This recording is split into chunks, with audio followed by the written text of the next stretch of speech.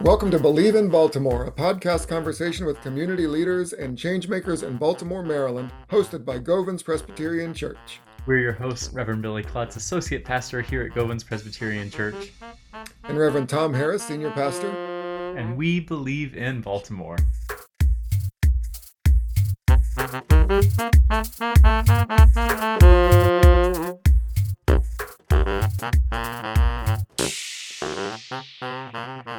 Welcome back to Believe in Baltimore. Today we are thrilled to welcome Nikki Lerner to the podcast. Nikki is the self-described culture coach, and that's the name of her podcast, The Culture Coach.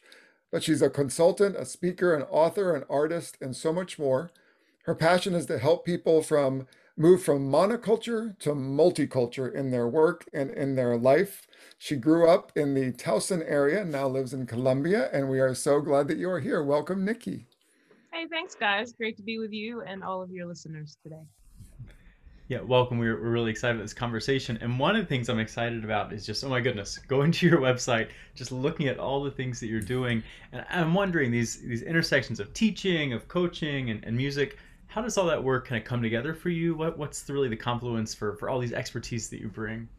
That's such an interesting question because I feel like it's really been in this last year that I have found a way to really integrate all of those things around my mission as a person.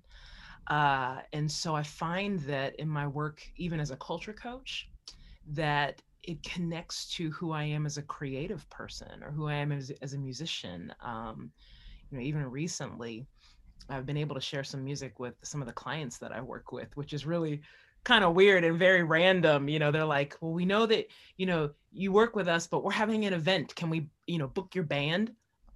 Sure. So just trying to integrate all of these different pieces of how I've been made and wired into this one mission, which is to help people live a bit more beautifully and more generous, more connected to virtue, particularly cross-culturally, but just in life in general.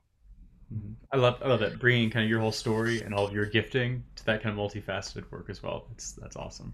Yeah, I mean, I looked at your website and your story, and maybe I'm reading between the lines too much, but my sense was that you were at some point in a corporation in the corporate world, and that you were able to then at some point move out on your own and really bring all the things that are you together. Is that reading too much into what your life story is? No, funny enough, I'm more in the corporate world now than I've ever been. Okay. Right. So for about 20 years or so, I was in pastoral ministry. I was a worship pastor at my church, Bridgeway Community Church, for about 20 years or so. Big, thriving, multicultural church there. And it's been about 3 years now that I have been a full-time culture coach out on my own. And I joke with people sometimes because you guys know in church life, it's not always this way. I'm like, don't worry. There was no scandal. Nothing happened. Nothing awful happened. The Lord, I heard the Lord say, it is time to do something else. And it was weird because I was like, what are you talking about? Everything's great right now. Like, why in the world would I, transition and do something else? But I knew that all the things that I had been learning for so long in an intentionally diverse place, and I had been coaching even while I was in pastoral ministry before then, but everything I had been learning, that it was going to be necessary at some point to help not only communities of faith, but people in the business world, people in organizational world, as they were starting to wake up to some of these realities and some of the vision behind cross-cultural work. Yeah, that's awesome, and it's so needed right now in this in our world. So there's the need for multiculturalism to move from monoculture to multiculture. What do they say, that our calling is when the world's greatest needs and our greatest passion meet? So what is it about what is it about multiculturalism that makes you so passionate? Ooh, that is multi-layered. First of all, I just love people. I mean, seriously, I do. I mean, I don't know, call me idealistic or whatever you want to call it, but I love people. I'm highly relational. I love it when people are involved in some sort of a great change or becoming the best versions of themselves. I love that, and I think in culture work, I like to tell people that I grew up in a tricultural family, although we were all Black American people. Mm. And for many people, that's a new concept to think about, right? But every people group is very diverse in itself. But I had sort of three different sides of my family tree. My parents were married. I'm their only child. My father died when I was one. His side of the family comes from country, rural Gloucester, Virginia. Mm. Like their house is literally in the middle of the woods. And that's that. My mom's side of the family was where all the diversity was, and even the mindset of diversity. And then when my mom remarried my stepfather when I was about 3, his family was from inner city Southwest Baltimore. And so those three cultures did not understand each other. And so between that, I think probably some of my origin stories of losing my dad early, not knowing him, and then losing my mom about 20 years ago, always carrying around this question about where do I belong. I started to see that, particularly in cross-cultural work, that what if the way that I exist in the world, or people connected to me exist in the world, actually created more room for as many different kinds of people as possible to feel like they just belong somewhere. And so that's I think a lot of where my origin stories are connected to, and why this work matters so much to me. Wow, that's beautiful. So uh, as somebody who had experienced the tension of multiple cultures, you've taken that experience and turned it into a service to others that you can now provide. That's beautiful. Thank you. You're welcome. Yeah, I love that. Just hearing some of your story, Nick, it reminds me so much of Gloria Anzaldua's writing about how her own story is this place of meeting, and how that's an opportunity and a gift. That borderland space, that mestiza space, is an opportunity. And we know that part of your story is Baltimore. And so, as a community-based podcast, we always ask folks, what do they love about the Baltimore area? What's the hidden gems? And why do you believe in Baltimore? Mm. Well, I mean, it's all connected, right? It's all connected in my story. One of the things I love about the area where we all live is its diversity. I mean, even though I don't live technically in Baltimore anymore, I'm 20 minutes from Baltimore, but even though I don't live in Baltimore, the fact that, like, when you live in this area, you can't go out your door and not see different kinds of people. Hmm. Like, I love that about our city. I love that about the area we live in. I love it. I love that for anybody anywhere in the Baltimore area, that there is literally no lack of opportunity every single moment to connect with somebody that is not like you, or is not from your people group. Somebody that has a different come from, a different cultural expression, a different religious background, a different uh, whatever. Hmm. It's like a buffet to me of of Hmm. curiosity, and things we get to learn. And if anything, I think that is what I appreciate about where we live so much, is we could never have the story of, like, well, we just don't have proximity to anybody. Like, we have I mean, we have proximity to everybody, right, in Baltimore and where we live. And that's probably one of my favorite things about living in this area. Amen. Such a wealth there. And talking about all those different stories, here at Govans, we really like to say that we ground our work in stories, that the diversity of stories around us, right? It's never just a single story. And so part of that work that we're doing on this podcast is to engage those stories of our neighbors and to hold them in conversation with some of the stories of our religious tradition as Christians. Not because that's everybody's story, not because as Christians we even like all of our stories, but because we think that stories matter and we want to be relationally focused and use that as a jumping off point. And so Pastor Tom has our story from the Bible for us today, and we're excited, Nikki, to bring your wisdom as both a pastor and a culture coach, as a musician and everything else to this story. Pastor Tom. All right, so it's a short one, but packed full of content. It's Luke chapter 10, verses 25 to 28. I'm sure you've heard this before, Nikki. Just then, a lawyer stood up to test Jesus. "Teacher," he said, "what must I do to inherit eternal life?" Jesus said to him, "What is written in the law? What do you read there?" The lawyer answered, "You shall love the Lord your God with all your heart and with all your soul and with all your strength and with all your mind, and your neighbor as yourself." And he said to him, "You have given the right answer. Do this and you will live."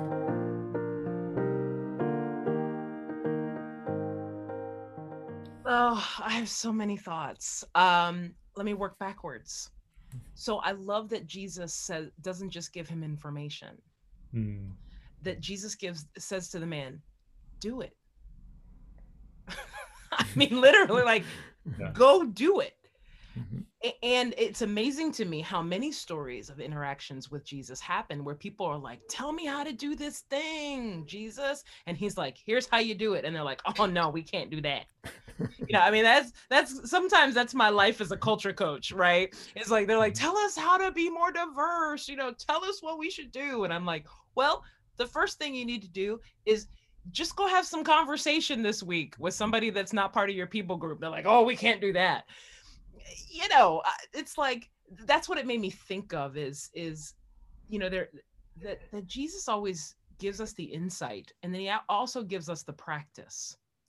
And usually the things that are keeping us, I was reflecting on this today, the things that are keeping us from the things we want to see in our life, or even in my realm, the diversity efforts we long to see, is taking action and a sense of urgency, right? And I think that's just for us as humans, right? No matter what it is we want to change, it's just doing it. Like, trust that God is going before us, and just do it. One of my favorite quotes comes from a woman, and she says, "Clarity comes through engagement, not thought." And that's essentially what's happening here, right? In the scriptures, the lawyer is really trying to trap Jesus, right? And I think the lawyer he wants a different response. I don't think he expected this one, because he wanted to be able to check it off, right? Just tell me what to do.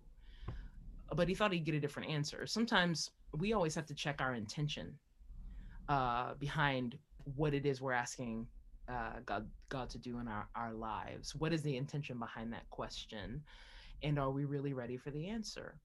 Because once we know, we can't unknow, right? Once that lawyer heard what he was supposed to do, it's not like he could be like, "Oh, I don't know what to do." Like, no, you know now, so I'd like to return to my ignorance, please. Exactly. Yeah. So anything after that is disobedience.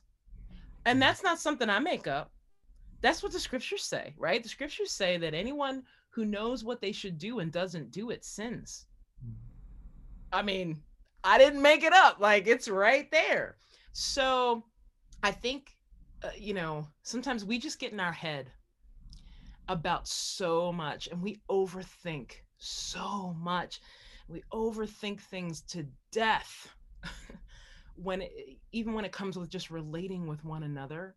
And I think we would find a lot more clarity if we just started moving towards it, without this need for control or perfectionism, all these things that are very American, by the way, very American culture, right? But if we just started doing it, just started moving towards it, to see some change. Amen. Let's make the road by walking. And kind of in that same way, I have not been a coach, but I've benefited from being coached. And one of the things that stands out to me is just how many questions coaches ask.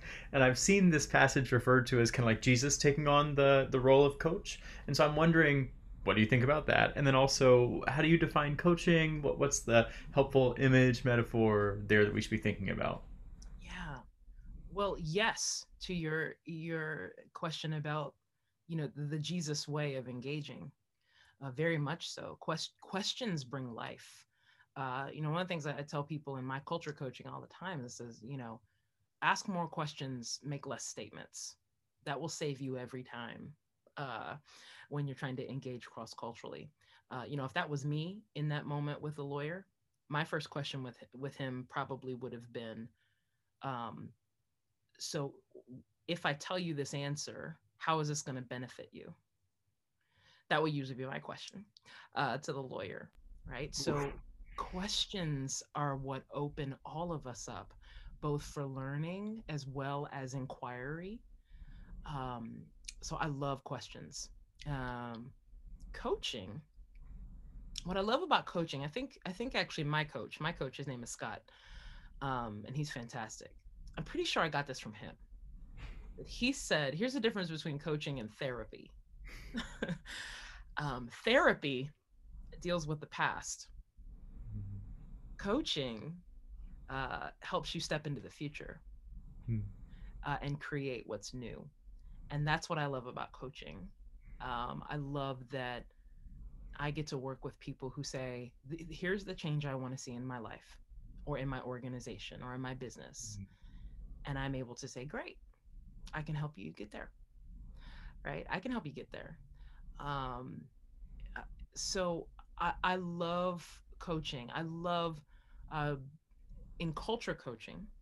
Actually think what's missing is the ability for people to process and learn about different cultures and know what they don't know Mm, without fear yeah. of judgment, without fear of labeling, without fear of a whole conversation staying issue to issue.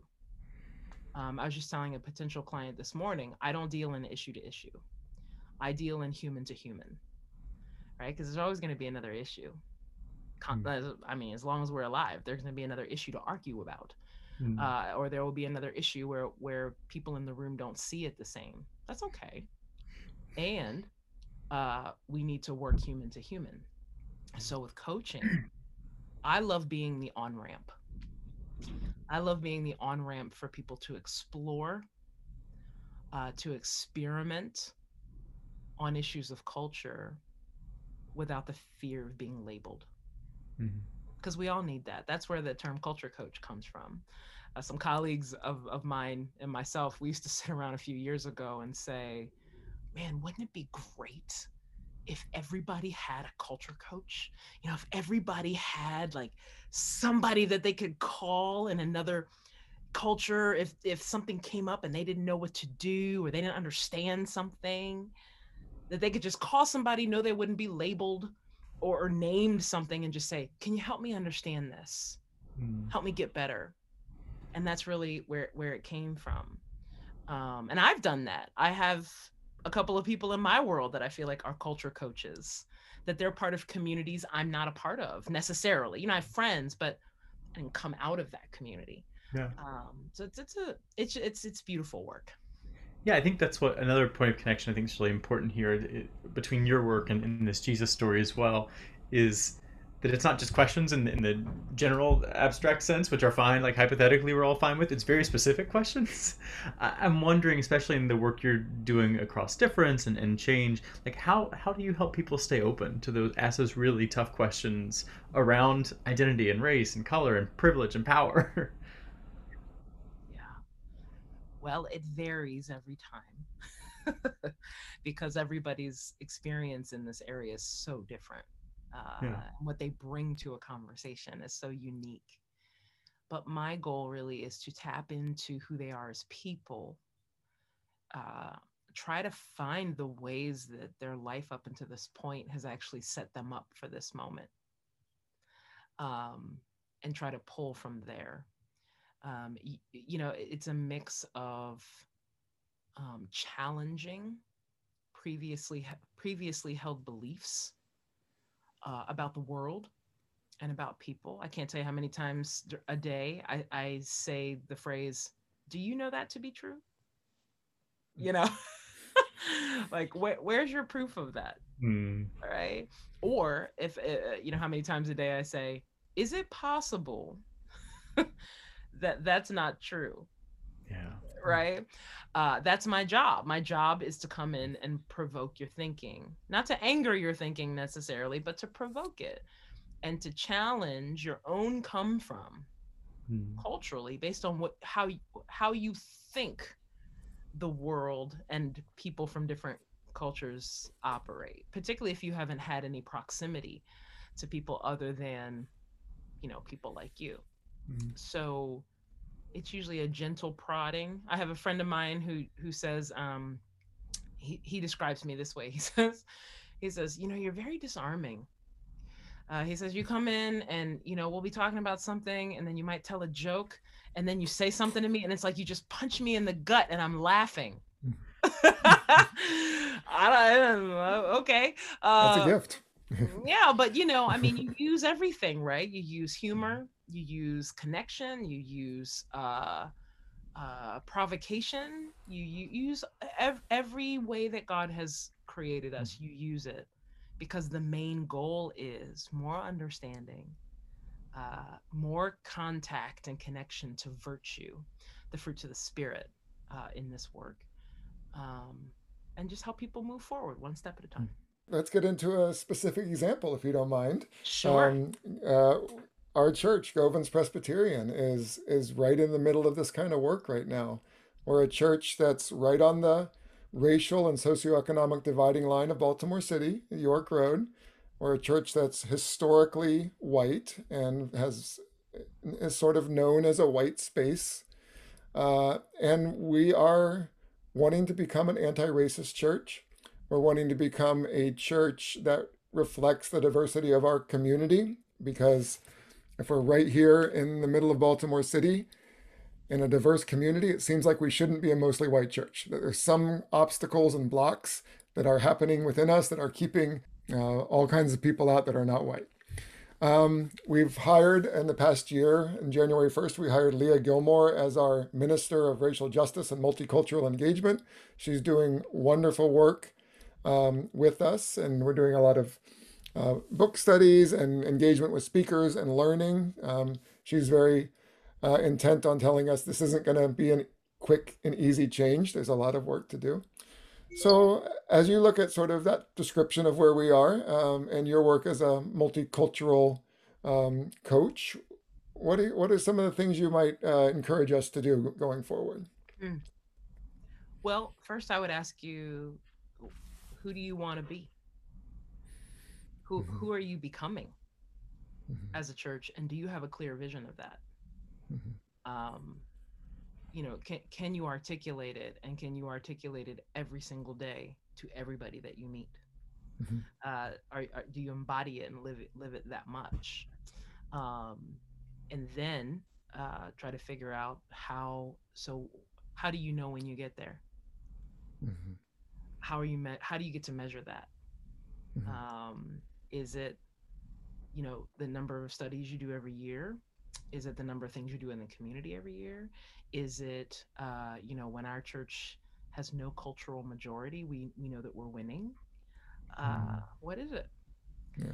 And then help you move towards those things, how to get those things. Usually, I will tell you this, some of the biggest struggle that leaders have is their language around the work.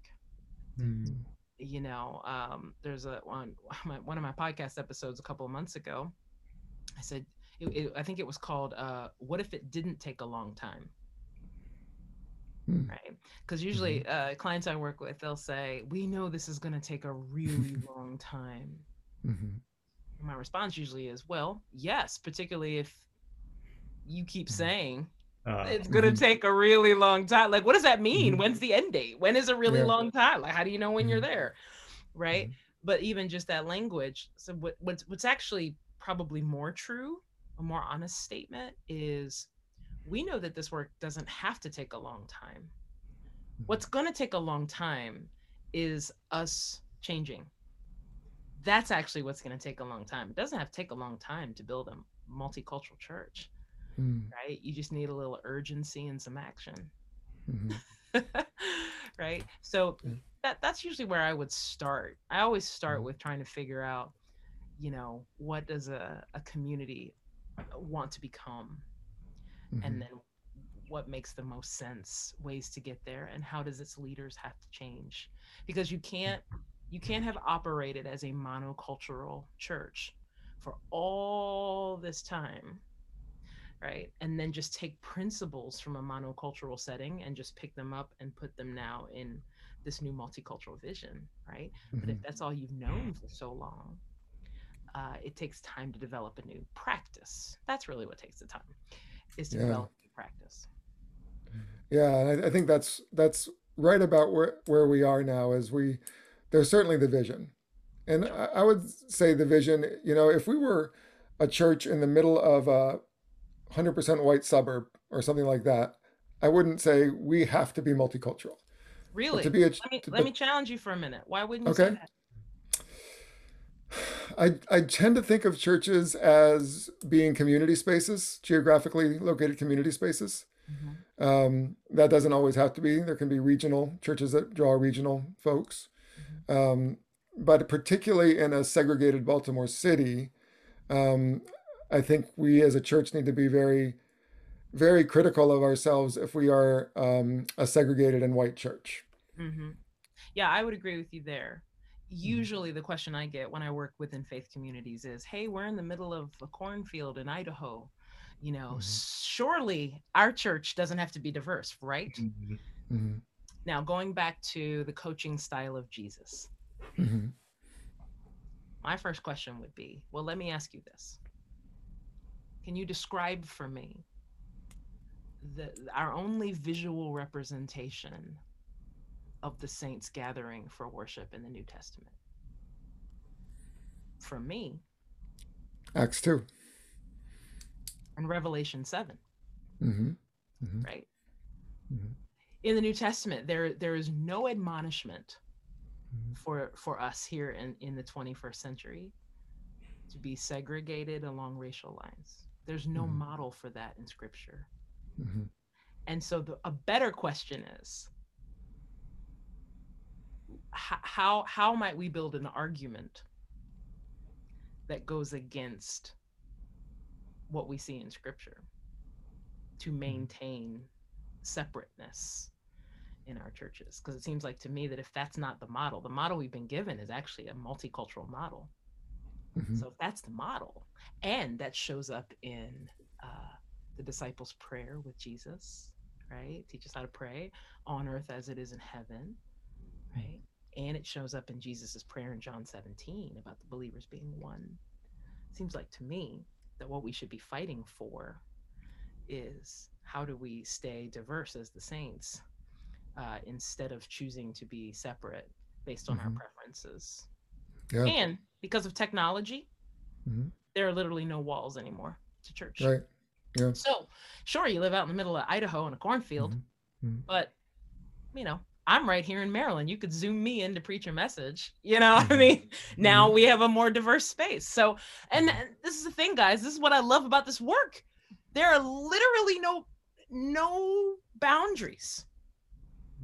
There's some obstacles, but there's no boundaries. There's no rules for any church anywhere to be a place that is a safe, beautiful place for as many different kinds of people as possible, and that mirrors Revelation 7 and Acts 2 better than we currently have been up until this point.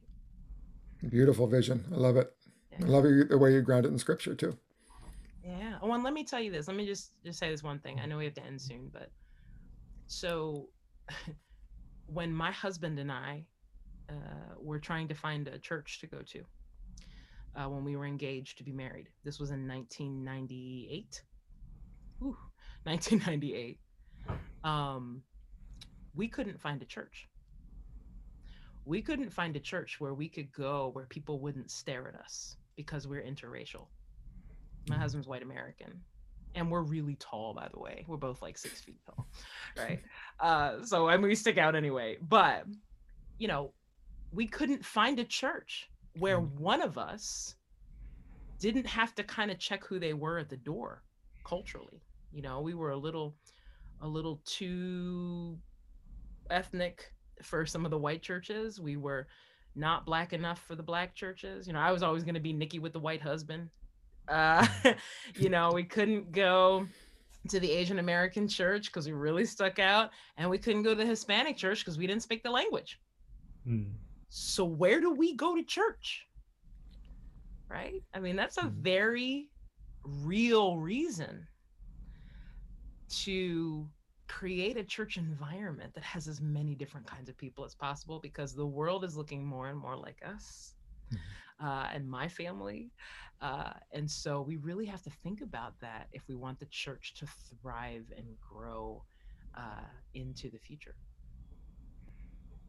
Amen. Well, thank you so much for sharing part of your story and for helping coach us in that Jesus way. We really appreciate it.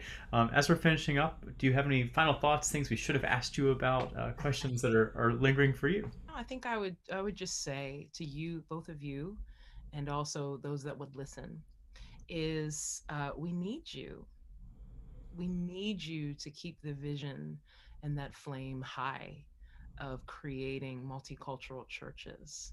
I believe it is the will of God, and therefore we can always know that it's a yes from Him. We don't have to pray about it. And so I would just say that we need you. You are needed. It's hard work, and we need you. The future of the Christian church needs you to fan the flame of this vision. So that's what I would say. Amen. Almost every week I like to open worship with "You are needed, you are wanted, you are vital." Thank you for helping share those affirmations. Thank you, Nikki. If people want to learn more about you or get involved in the work you're doing, where should they reach out? NikkiLerner.com is the best place to find everything I'm up to. And again, easy, you can connect with me on my podcast, the Culture Coach Podcast, everywhere you get podcasts. Awesome. Well, thanks. Make sure to check out Nikki. And again, thank you so much for being on Believe in Baltimore.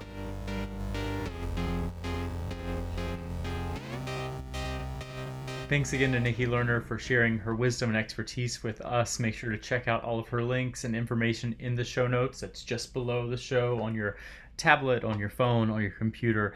Likewise, stay connected to all the great things happening here at Govans Presbyterian Church by visiting our website, govanspres.org, or following us on Instagram, on Twitter, on Facebook, or on YouTube. And now as you go from here, may you see beauty every time you open your eyes and hear truth every time you listen. May you breathe every breath as a blessing and walk humbly upon the earth. And may you live in love for others, for yourself, and for your enemies. And so may you live in the presence of God.